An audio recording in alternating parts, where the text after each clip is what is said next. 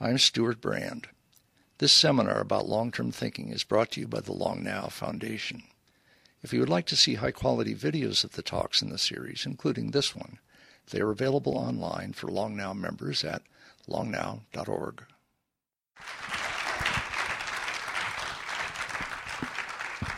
Hi, Tiffany. Hi, Jane. Great to see you tonight. We are the second to last conversation, so if we can hold it together, we'll be handing off the final baton, and everybody will win. So it's a great responsibility for us. So you were just talking about systems and connectivity, and I've been wanting to ask you a question for a while, which is that connected is a very big idea to make a movie about. And I was wondering, how did you find yourself making a movie about such a big idea? Did you start with that idea? Did it come to you?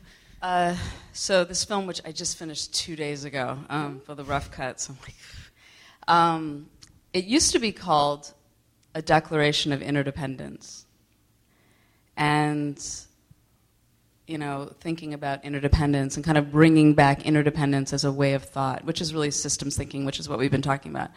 And then it really, so much of it is shaped today about technology and just how that word connected is such a vernacular, like, oh, let's connect, are we connected? And so it really, and then it took on, my father, who's a writer, Leonard Shlain, was co-writing it with my husband and I and my writing team. And then he started dying of brain cancer in the middle of making the film. So then it also took on emotional connection, and what does that mean? So the word connected, it just feels like what everything is about. And certainly what the film has become. Although the taglines changed, it used to be connected, a declaration of interdependence. And now because it has this autobiographical strand in it, we're trying out connected and autoblogography about life, death, and the pursuit of technology. I want to make sure I heard that right. Autoblogography. We're trying to. Excellent. But we keep changing the tagline, but we'll see. I like that. And you have a new book. Oh, I do have a new book. And it's not a book you have to read in the sunshine, as one of Paul's readers might say. It's an optimistic book about the future. Really? With the title? Like, the title is, it sounds not optimistic. The title is Reality is Broken. Right. I would think you would need to read that in the sunshine. Right. Well, because I'm a game designer, and compared to games, reality is completely broken. So what's the tagline for that? The subtitle is Why Games Make Us Better and How They Can Change the World. And that's really, I'm looking at the sort of generation that we have now, where the average young person, not only in the U.S., but in about in at least 20 other countries, will have amassed 10,000 hours of playing video games by the time they're 21, which, speaking of Malcolm Gladwell, another great Gladwell They classic. made it to 10,000 hours. Yeah, 10,000 hours. They're going to be virtuosos at gaming, and it seems to me like that's actually an amazing human resource that we have. We're going to have, right now, we have 500 million people who play at least an hour a day in an online game, and all these young people who are... No, this is like the cross-pollination of ideas. I mean, that's the part we're at the beginning of. Yeah. If you can just channel that time and energy and creativity that they're online for whatever, towards solving some problem. I mean, that's when it gets incredibly exciting. Yeah. I mean, we're trying... so I make games, and I work with a lot of organizations, like big organizations like the World Bank Institute, the American Heart Association, trying to get gamers to use like a very particular skill that they have, which is this desire for an epic win. So like an epic win is an outcome that's so positive it would have seemed ridiculous until you're right on the verge of achieving it, right? Nobody would have believed it was possible. But gamers are really good at that. They'll like us keep failing and hang in there, and they're creative the and ultimate optimistic. Entrepreneur. They'll just fail. Ultimate entrepreneur, ultimate optimist. And so we're trying to figure out, like, can we get people to have that sense of epic win about the real future, not just about virtual worlds, but like what they're capable of. So actually, well, that reminded me of something that you sent out in your newsletter, your wonderful newsletter, where you were talking about the new sunshot that NASA's going to try. I know, I can't believe they didn't. I was dying to hear him talk about the... They've just said they're going to do a trip to the sun, and I thought that was so, like Icarus. I was going to try to make up, like, what is the equivalent of us trying to go to the sun, which is so... Yeah. Right. I mean, logistically, I still don't quite understand how exactly that will work. But right.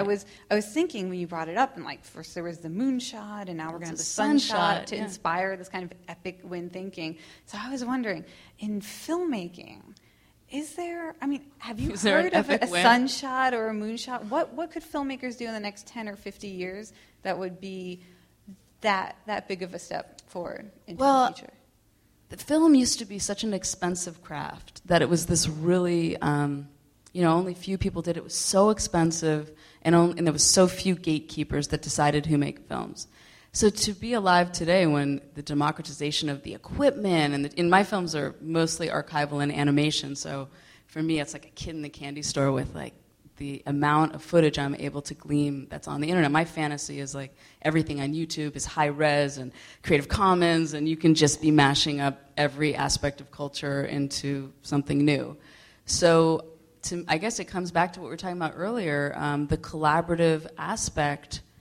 Film is ultimately collaborative. I mean, I'm making Connected with my husband Ken, and I was doing it with my father, and I've got a great team of like 8 people. It's so collaborative. So if you scale that outward, that's so exciting. Yeah. Collaborative filmmaking with people from other countries and adding footage, and we're all uploading it online. And they have all these collaborative tools now where you can be editing in real time with other people. I do that with my art director in Portland, and the tools are there. The people are going to be online. So I guess the epic win would if we really made like a global film. Like, I don't know how many people that would entail. But there's a couple experiments right now where people were asked to upload footage from all over the world, and Sundance is doing it. There's another one that just happened. But that's the ultimate extension of collaboration for filmmaking. Yeah. Okay, so now that's what my brain will muse on now. Is like, what is that one film, and how long would it have to be? What would it be about? Like, I love the term "the epic win." It's like male game. I mean, like epic. I don't know. It feels male. It feels to be like an epic win. I don't know. My brother used to wear that epic in high school all the time.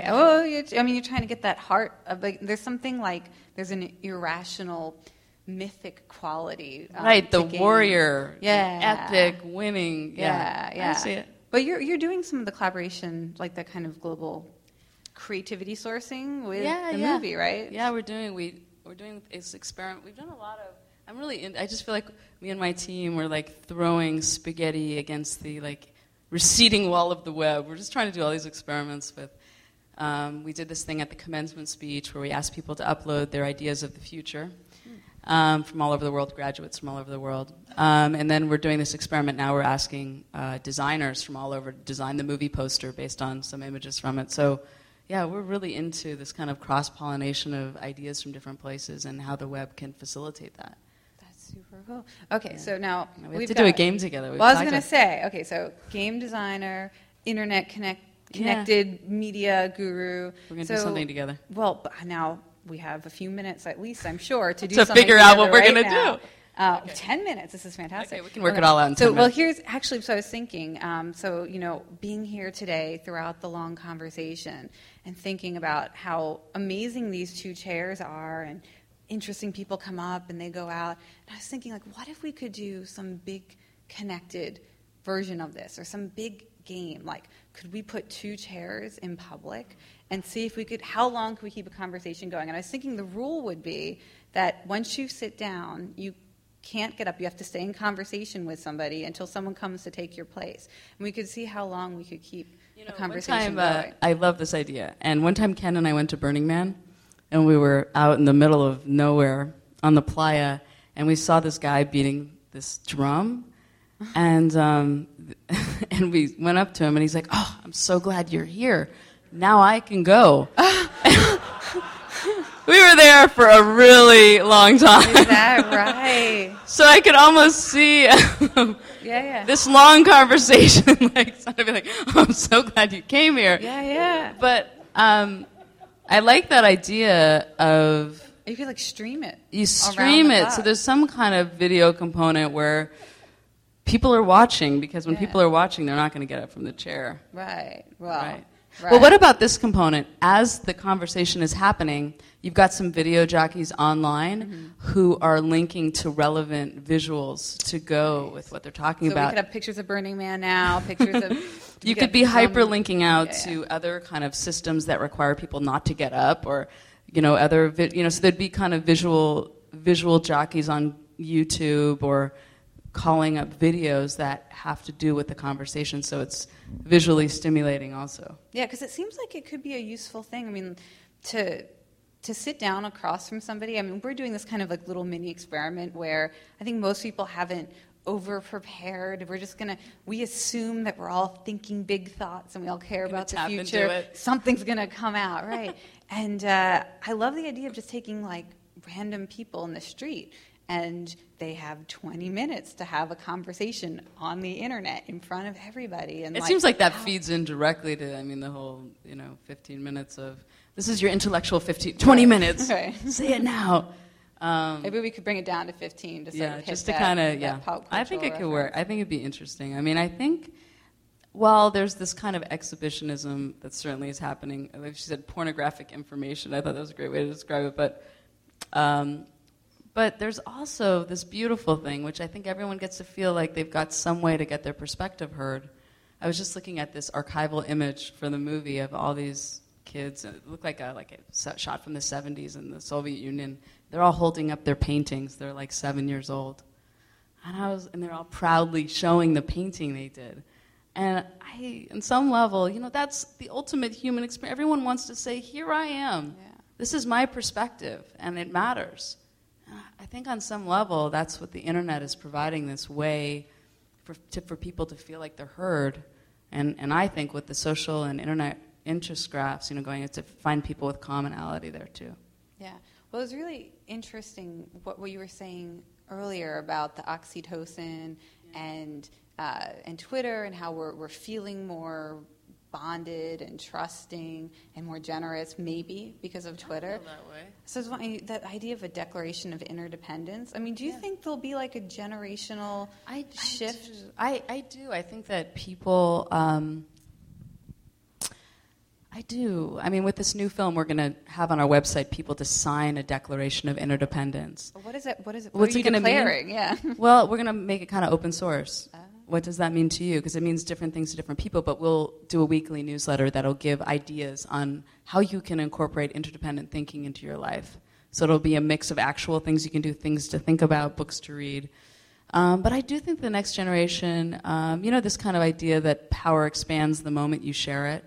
And on the internet, you're sharing information and ideas, and that's power. And that's, I don't know, I guess I feel like that there was actually in the Week in Review about 3 weeks ago, I can't remember who did the study, but it was talking about how the internet is opening up more businesses that are based on collaboration, whether it's Zipcar or all these new businesses are starting based on sharing. And I do think that is born from the web, and that generosity and this kind of global hits of oxytocin. But see, the thing with oxytocin is when you get a hug, you need to hug for 6 seconds before the rush happens. Oh. So I don't know, you have to be clicking. You have to have some connection for long enough to have it hit, and everything's getting so short. But I do think a good hack, by the way, 6 seconds. So when I hug somebody, I should be counting. You got to be waiting 6 seconds to get that rush. Yeah. That's it's a very useful tip. Yeah. Well, there you go. You got a little factoid for today. But the younger generation, I do think I have a lot of young people on my team, and the way that they think about collaborating, it's the first thing they think of. Yeah. And do you think that's, hearing you say that, it sounds kind of subversive, and you think the original Declaration of Independence, and there's such a kind of, that feeling of go it alone, and it's your life. It used to be it was such a part of our country, and I think it's been the human, declare interdependence. We're separate. We're our own. And I feel like this moment that we're at is going to be recognizing our interdependence through resources, through knowledge and information, through, the way that we do business. It has to be. It has to be. Yeah. So that, to me, is the, bringing back systems thinking. You can't believe how many people do. like when Paul was saying, it's the way we're born. I mean, it's this kind of pattern thinking. And we have so much data now and so much computing power that we can finally see these patterns that we never could see before. And so, looking for the systems and the patterns. So we're only going to be doing that more. Yeah. With your games, I mean, that's about pattern seeking and... It totally is. No, so we just launched a new organization called Gameful, which is like playful, but... Oh, I thought it was going to be like mindful. Oh, that's better. Okay. No, I like play. Mostly because I'm, whenever people hear I make games and they see research about they play, they think like I'll be excited, and I'm totally not excited at all because I don't like play, because play is, well, it isn't, the difference between play and games, I guess, is that games are structured and have a goal. And I'm very interested in sort of identifying these epic win goals so that we can, because they seem to motivate a more intense engagement.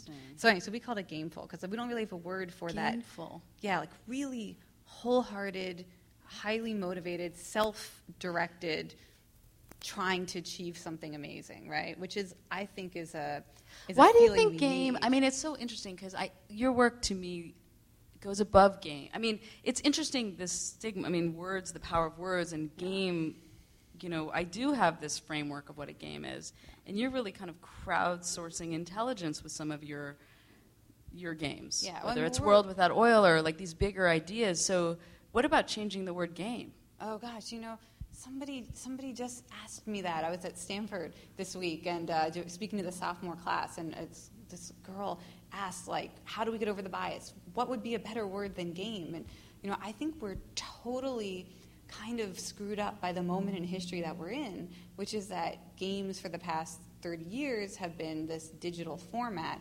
And for maybe 20 of those years, 15 of those years, they were, like, not collaborative or collective or social. I think you got to come up with a new word. No. We're using games for thousands of years. You're going to reclaim game and make sure people had know games, the definition. The Mayans had games. I mean, that would be stupid to just abandon. But did the Mayans? But have there been games for? Okay, yes, there have been games throughout history, but have there been games that have truly been about solving world social ills or world problems, or have games always been about this kind of? Have there been? I mean, you would know. Yeah, no, I mean, some people would say there's sort of that false story about the Olympics being games to create peace, but that wasn't, I guess, historically why they did it. There were other reasons. They didn't actually care about the peace part. That was just to help the games happen.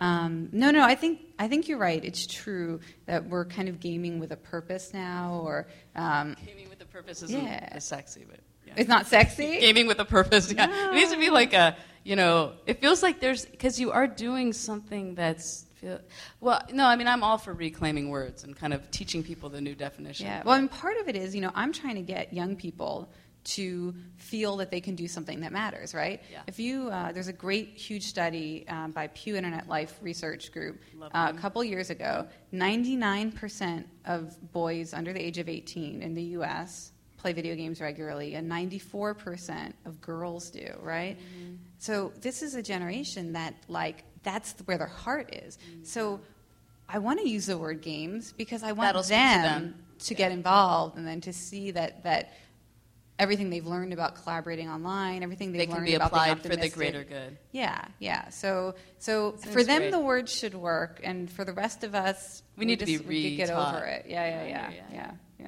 Excellent. And perhaps with the next year, for the next long conversation, we will have chairs out front, and we'll see. We'll do an experiment for at least live. 24 hours. We'll run it, but we will enable and empower the players to actually run it as long as they can keep going. Maybe they'll go for a month. That would be pretty epic. I love it. Well, always good talking to you, Jane. Thanks, Tiffany.